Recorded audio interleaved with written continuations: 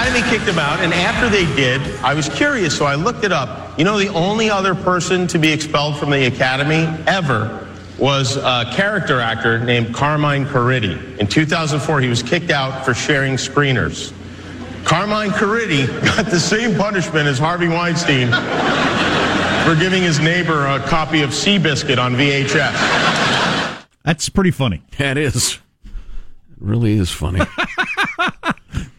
So the whiner was brought up specifically, held up on stage, symbolically and kicked around a bit. Looking at the CBS this morning, they're going with Oscars of Inclusion. Oh, that's great. Which is all, of course, coming out of the Harvey Weinstein thing, right? Partly, plus the Oscars Too White of a couple of years ago and the Oscars Too Tall of 2011, and we need more brown-eyed people of 2009, and the anti-Chinese backlash, of course, in 1938. I got to stay healthy to have a long life. One, for my children. That should be the number one reason. Very admirable. Two, so that I can see the Oscars become completely meaningless. I mean, when it's on, none of the big networks even carry it anymore. And you have to go to some website to watch it if you're interested. You know, the one thing you do get with a little bit of age is you see the arc of something. It's like being, above the earth, or you can see the horizon a long way away. You can actually see the curve of something. And the curve of various things. I mean, the NFL might be an example of it. Mm-hmm. Certainly, hockey. I was a big hockey fan. It was one of the big four sports back in the day, all over the country. Now nobody pays much attention. Listen, the Oscars went from 25 minutes in a ballroom where they handed out some awards, shook hands, then went out for drinks, to now formerly a global spectacle that we all paid attention to and were thrilled with. And now at least half of the country is a little bored and annoyed by it. Quit with the lectures.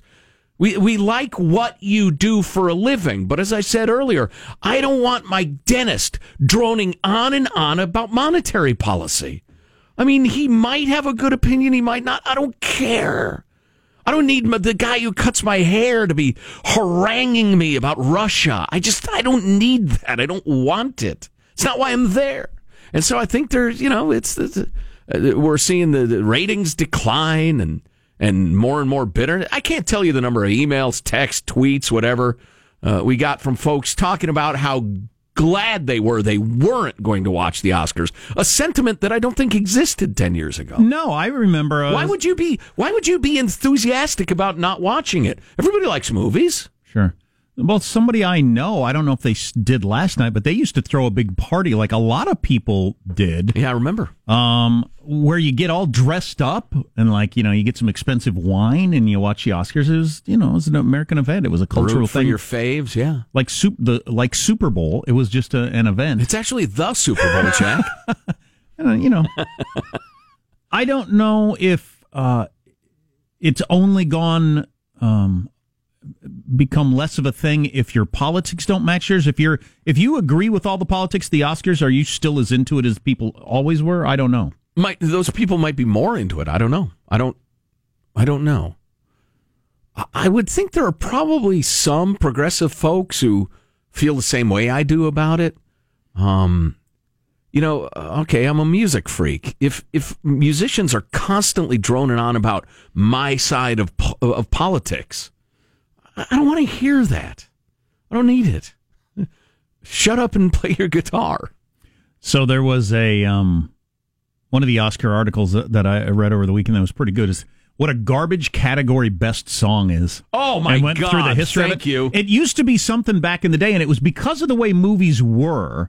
All movies had a musical number in them way back in the day. Mm-hmm. And as a kid, I hated that. Oh, yeah. I'm perfectly enjoying a music, and now all of a sudden... The movie?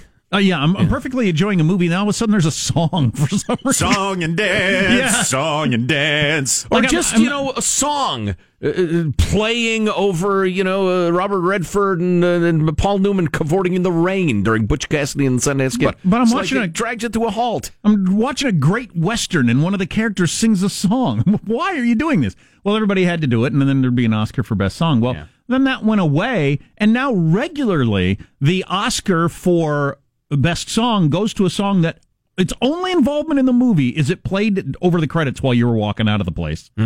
And often was not written for the movie at all. Somebody just picked it because they thought it'd be a good song. So it's just a dumb category. That was one of the rants I was going to unleash today, but you've led us into it. There are plenty of really crazy movies that are made. Innovative, wild, mind benders, artistically fabulous, technically mind-blowing. All sorts of varieties, from character studies like what's the Lady Bird movie to technical masterpieces. But the songs every year are maudlin little pieces of pop tripe. Every year they're sappy, just bleh. I mean, the one Mary J. Blige song, that was pretty good soul music. It was fine. But it was like every single year, every single song is perfectly acceptable to a 67-year-old granny. What the hell is going on with that? Please. Drop it. Is this accurate, Sean? Did I hear that none of the 9 Best Picture nominees made $100 million? No, I'm pretty sure Dunkirk crested that. I think only one or two of them. So I thought, only one made more than $200 million. I can't remember. But so maybe that's the breakdown in Oscars, is that they're for people that are really into kind of artistic movies. They're giving out awards for that, and the giant blockbusters aren't involved at all. Well, that's what most people are going to see. I actually appreciate that because I'm better than you. So I have no problem with that either, but you're going to get fewer viewers. Stuff. Well, here's what I'm driving at, though. Nobody watches the National Book Awards for the same reason. Well, they should. They should. The industry has changed so much, though, that the tentpole classics, the big movies that everybody watched, and they nominated 5 of them, and we all got together to see which one. That was when the big movies were made for America, for us. Please never forget, the big movies are made for China. Number 1, China. Mr. President? China! Please, pay attention. I realize you're tired from that hilarious gridiron dinner. Number 1, movies are made for China. Number 2, it's for the international audience. Number 3, the U.S. market. Okay. So yeah, no. Everybody doesn't get together and talk about which exploding robot movie that everybody went to see is going to win. That's fine with me, but you're not going to get if there's not a big overlap, you're not going to get 80 million people tuning in or whatever. Right. No, of course not. No. So just to follow up on that, so 6 of the 9 made $100 million, but only one made more than $200 million. Yeah. Which, just like Joe was saying, that's not a ton of money compared to what they're hoping for if they're making blockbusters. They're wanting to make $500 million. Right. But how are you going to pit the exploding robot movies against each other and give them the Oscar? Mm-hmm. So it's 2 separate fields. It's movies that are worth a damn, and it's movies that make a ton of money. How about some more Jimmy Kimmel? When you hear your name called, don't get up right away. Just give us a minute. We don't want another thing. What happened last year was unfortunate. I've not told the story in public because I wanted to save it for tonight, but here's what happened. This is true. Last year, about a week before the show, the producers asked me if I wanted to do some comedy with the accountants, and I said, no, I don't want to do comedy with the accountants. So then the accountants went ahead and did comedy on their own. And I have to hand it to them. It was hilarious, but it won't happen again. Well, I liked his joke. He went on to say, they said that this year they were going to really emphasize making sure they had the right envelopes in the right for the right categories. And he said, what were they emphasizing the previous 89 years? I mean, seriously, that is pretty much the only thing you need to get right. It's the only thing that needs to happen. Hashtag you had one job. The single most puke-worthy moment from the Oscars coming up in moments. Okay. So the White House, I just came across this. The White House blasted Russia yesterday, which is not getting a lot of attention, but it had been getting attention that there'd been no negative talk about Putin out of the White House while they're just killing people left and right over there in Syria. And nobody's stopping it, and nobody in the United States was even condemning it, at least out of our White House. But they made a statement. We could read that for you. That's grim. Nobody wants grim, right? And some new moves on the opioid epidemic out of Congress. We'll see if it'll do any damn good. And the sea change and the power balance in my own home from the birthday party weekend. Stay tuned to the Armstrong and Getty Show. All Armstrong and Getty. The conscience of the nation.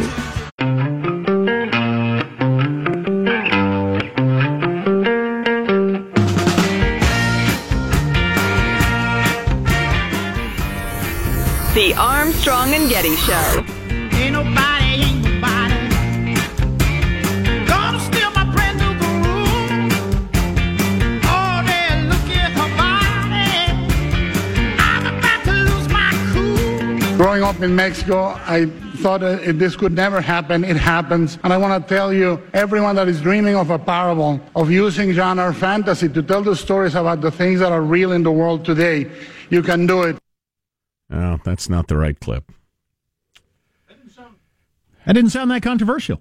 No, sorry.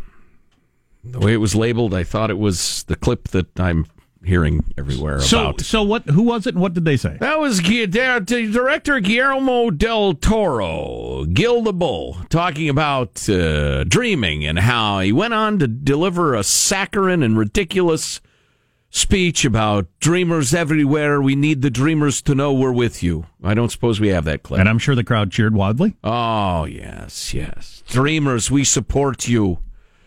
All right, Hollywood.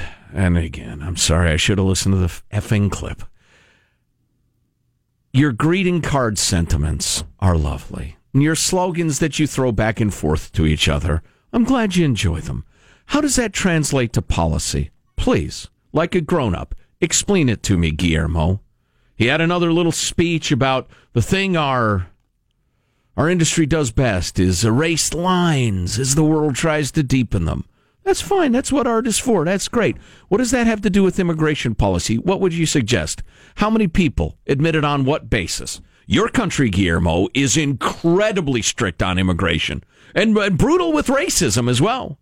Ask any Guatemalan woman who's tried to cross Mexico, had to sneak in, number one, probably got raped 2 or 3 times on her way across Mexico with no help from the authorities before she got to America. Talk to us, please, sir. How does your greeting card sloganeering translate to policy? You make a hell of a sexing up a fish movie. Way better than I ever could. And I admire you for it. Brilliant, they say. I haven't seen it yet, but I will see it. This tires my hiney out. He can say something. I want dreamers everywhere to know.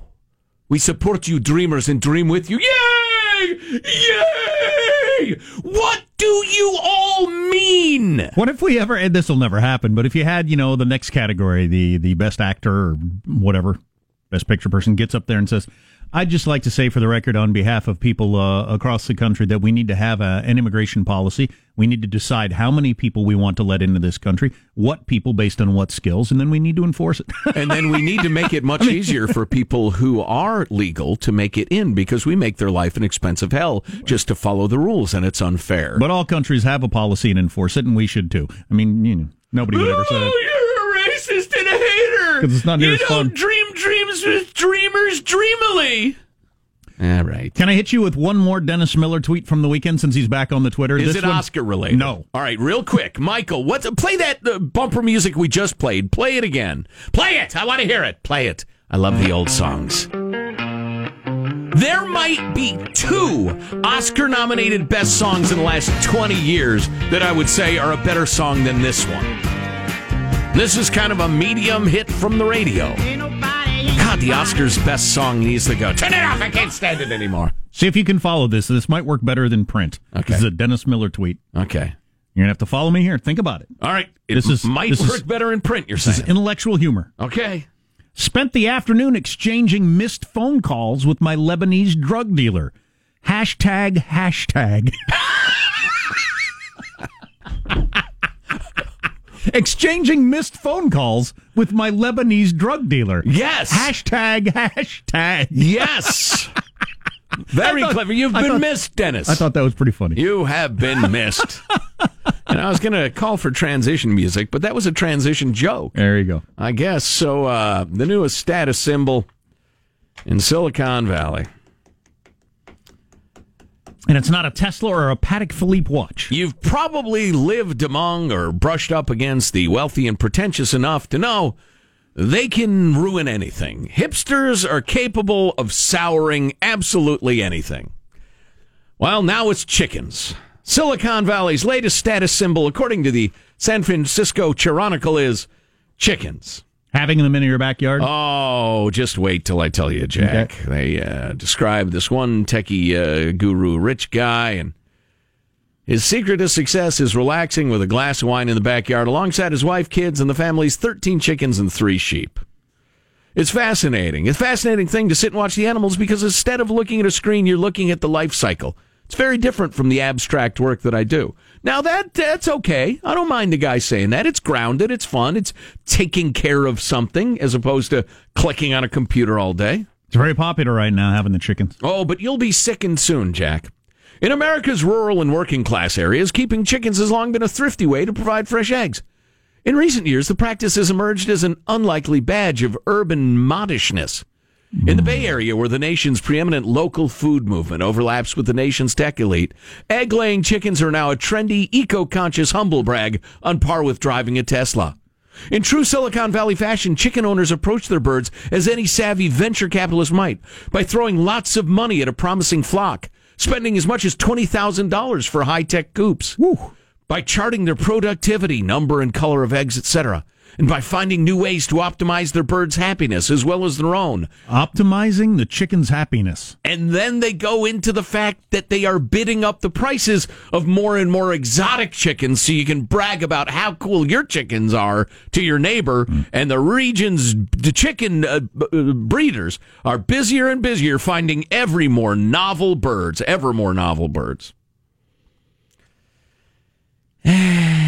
While the rest of the nation spends $15 on an ordinary chicken at their local feed store, Silicon Valley residents might spend more than $350 for one heritage breed, a designation for rare, non-industrial birds with genetic lines that can be traced back generations.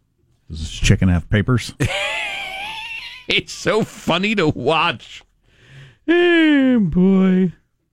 Cutting-edge coops, exorbitant vet bills, and a steady diet of organic salmon, watermelon, and steak. I wish we'd... Because chickens always eat cow in the wild, and salmon. There's nothing more exciting than watching the chickens fly down to the river and snatch the salmon out of the water. I wish we'd have had a high-tech coop so that maybe our dog hadn't gotten in and eaten all the chickens, which horrified our children. Jack, you're a chicken guy. You know more than I do about chickens. I know I like them on a sandwich.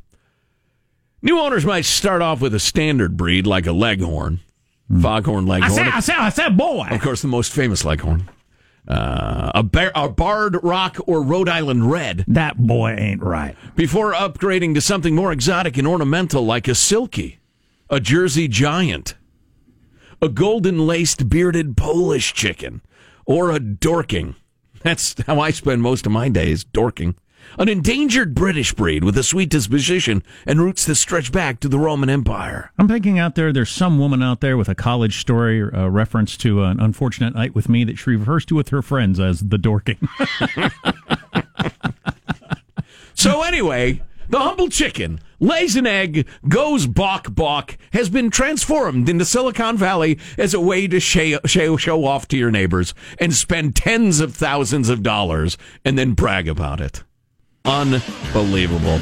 Want a tequila shot? No, I don't drink tequila anymore. Oh, that's right. That night with Jack, the dorking. The dorking. I never want that to happen again. Now, you've had chickens. You don't need to spend like thousands on a coop or anything. No. Chickens are pretty damn cheap. Whole thing's pretty cheap. And they provide you with eggs, more than you could ever eat. You have more eggs than you know what to do with pretty quickly. Oh, you have regular chickens? Yeah. Oh, that's cute. What's coming up in your news, Marshall Phillips? Now, Trump calling out former President Obama again this morning, and an FM warning about your work desk. Yes, fecal matter warnings coming up minutes from now. Jeez. What is it with you? Stay tuned to the Armstrong and Getty Show.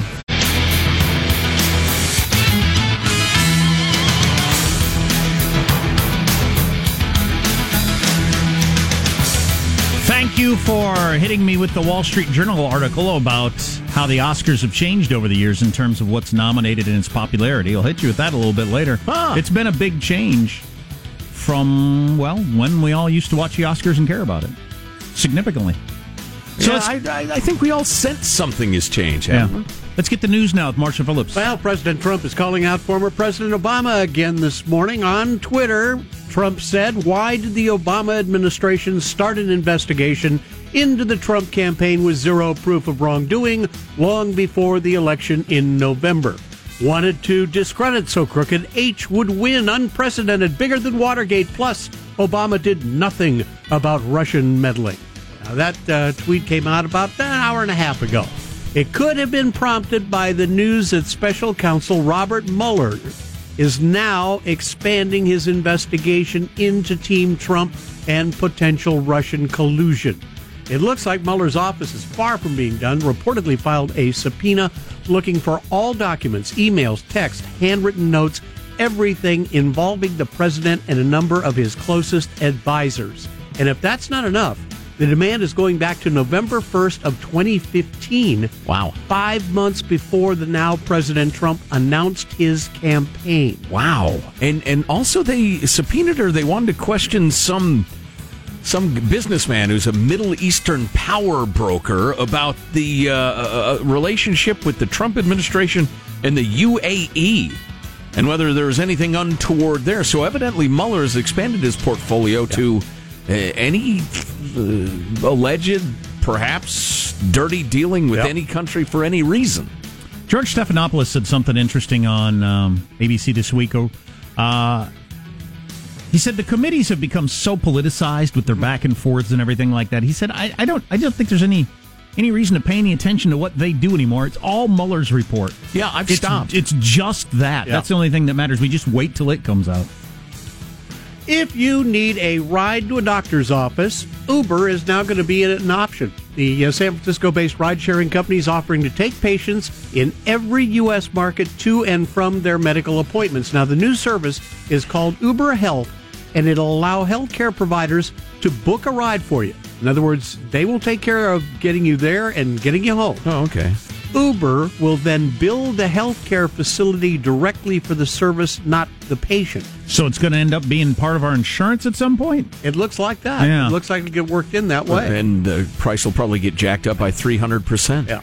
Yeah. So you'll end up thinking it's free, but paying triple. Yeah, $500 to get to the hospital for an appointment. Right, great. All right, my friends, how often do you clean your desk at work? Well, I got a lot of crap on my desk, honey. I'm going to be home late. New study reveals your desk could contain 400 times more bacteria than a toilet seat. No, literally, I got a lot of fecal matter on my desk, honey. Marshall says I have to clean it. I do sit bare-assed on the desk a lot. I know, and I've asked you to stop. Researchers have found the average desktop has 21,000 germs per square inch, including some FM, fecal matter. No, not the FM. It's Fecal Matter with Marshall. It's a sickener.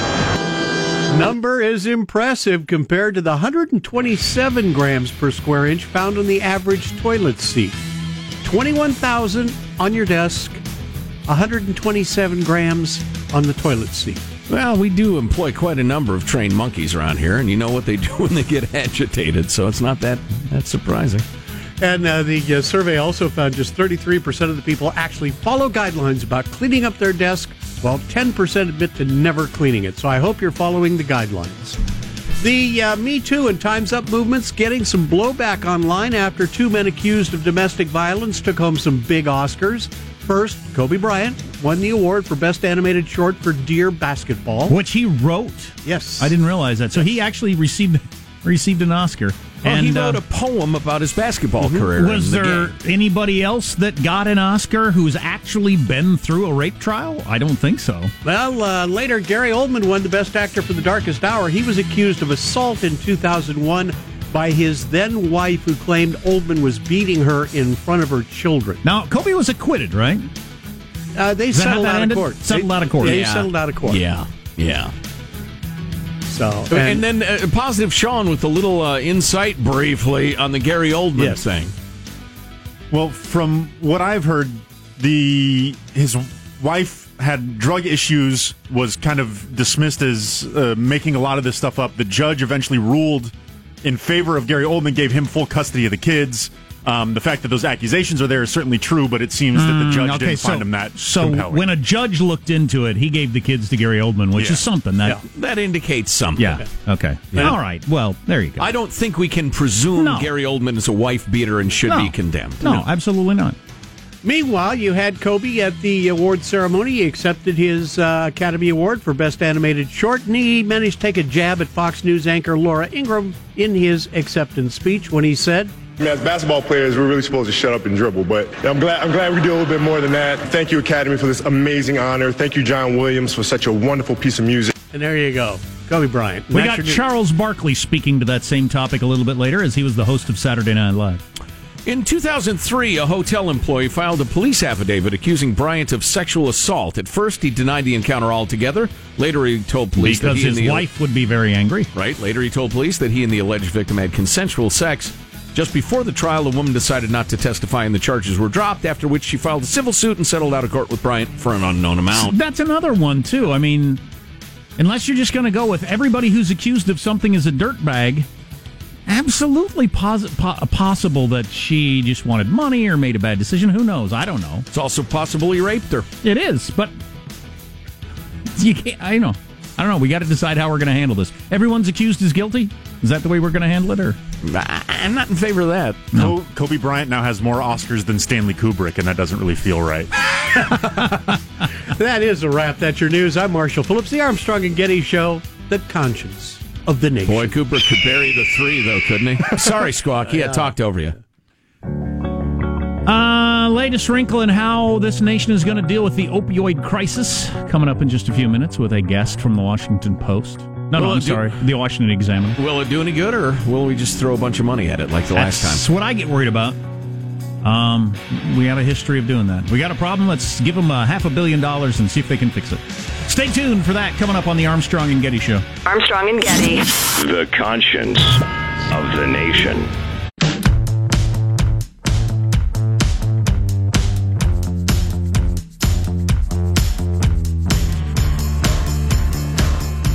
The Armstrong and Getty Show.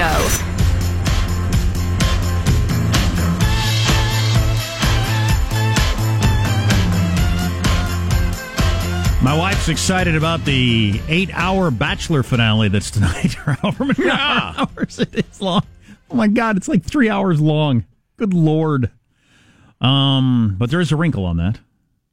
My suspicions were right all along, I think. Ari don't like the ladies. Really? Which is a hell of a twist. My prediction was he's going to say to the two finalists, I'm a homosexual. So I got a couple of rings for both of y'all, but they're not wedding rings. All right, on a more serious topic, because everything's more serious than that, please welcome Robert King, healthcare reporter from the Washington Examiner, who's been on the opioid epidemic beat and the congressional attempt to do something about it beat. Robert, welcome. How are you?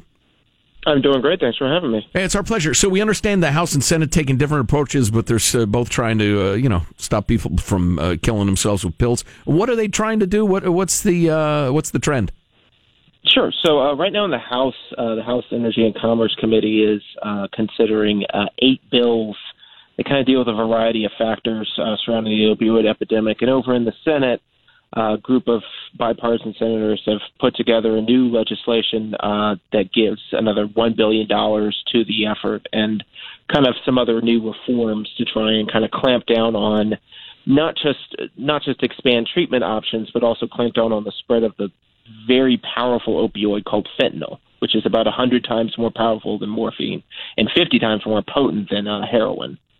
What are they going to do with my $1 billion? I mean, my chunk of it. Yeah. What are they going to do exactly?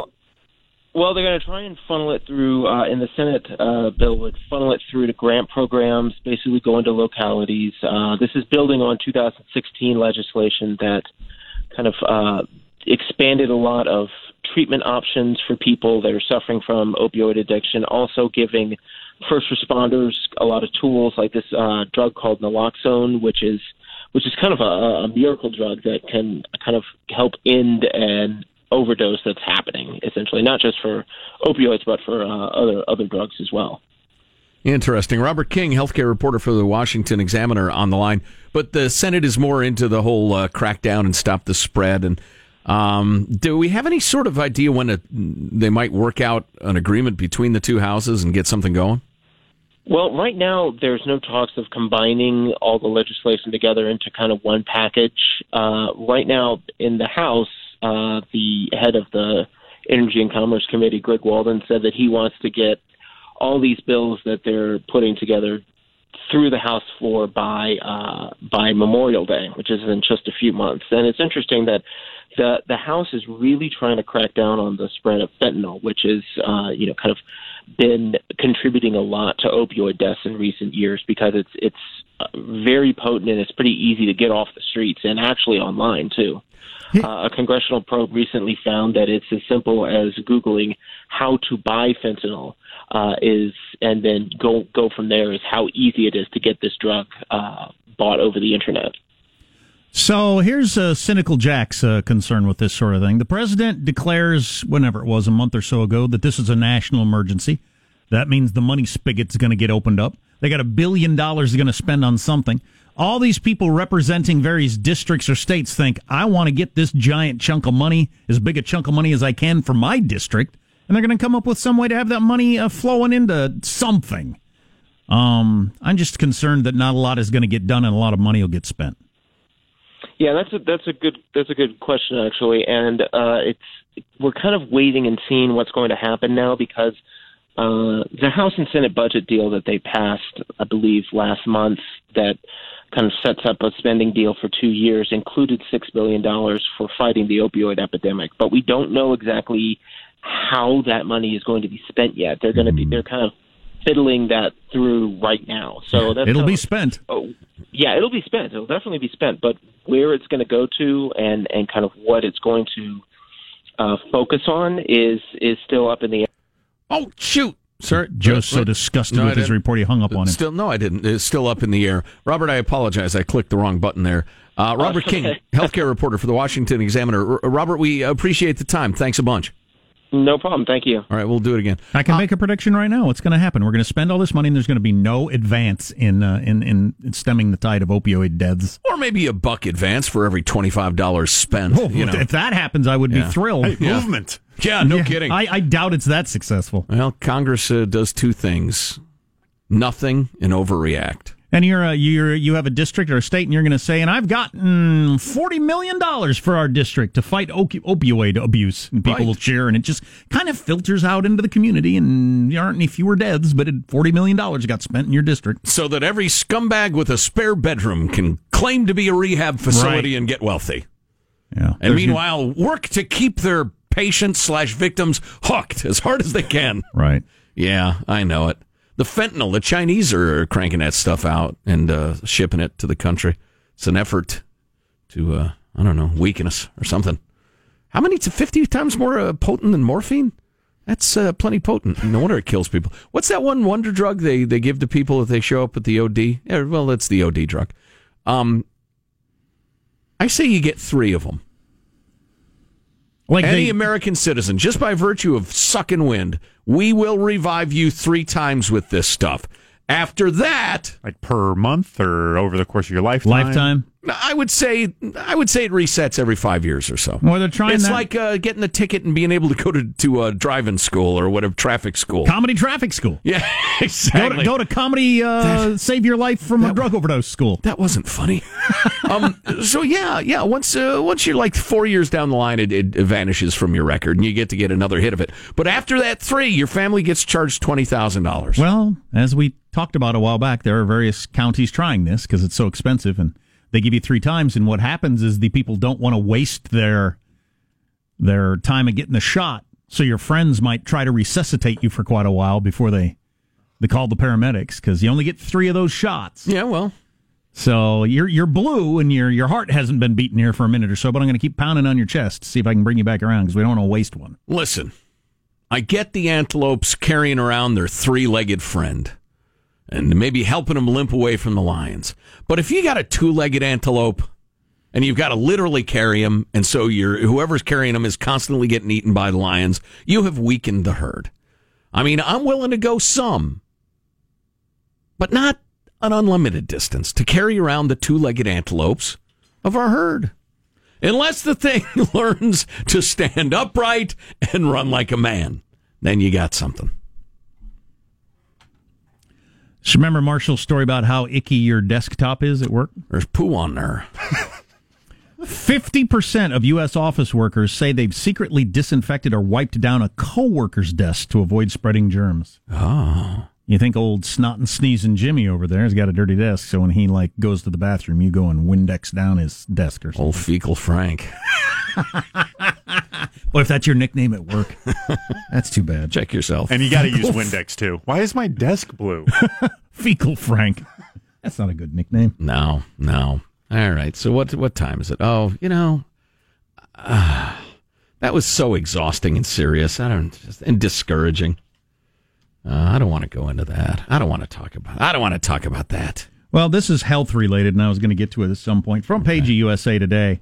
When do not resuscitate is disregarded. Apparently, this is a thing. You decide toward the end of your life you're going to be a do not resuscitate sort of person. You want to go when your body says that's it. But a lot of times the hospital or whoever makes the final decision ignores that. That's disgusting. They got an example here of a woman 87 years old in San Francisco. She had done the DNR paperwork and all that sort of stuff, and then all of a sudden she wakes up one day and she's got a defibrillator implanted in her chest, a very expensive medical device that she didn't want. Wow. But people don't check the paperwork or ignore it. I mean, there's a lot of people making money, getting back to our previous conversation. A lot of people making money. Wow. When they do resuscitate you or put these devices into you. Right, that old gal's not a human being. She's a cash farm. She's a billing opportunity. 18% of Medicare patients have surgery in the final month of their life. Wow. 8% have surgery in the final week of their life. 12% of defibrillators are implanted in people older than 80. We got to decide on all this. So if we're all going to pay for it together. Anyway, that's a big topic. Yeah, no kidding. I got to talk about the sleepover at my house. Oh, yeah. For the big birthday party. How things went awry. I was called out as an idiot. Stay tuned to the Armstrong and Getty Show.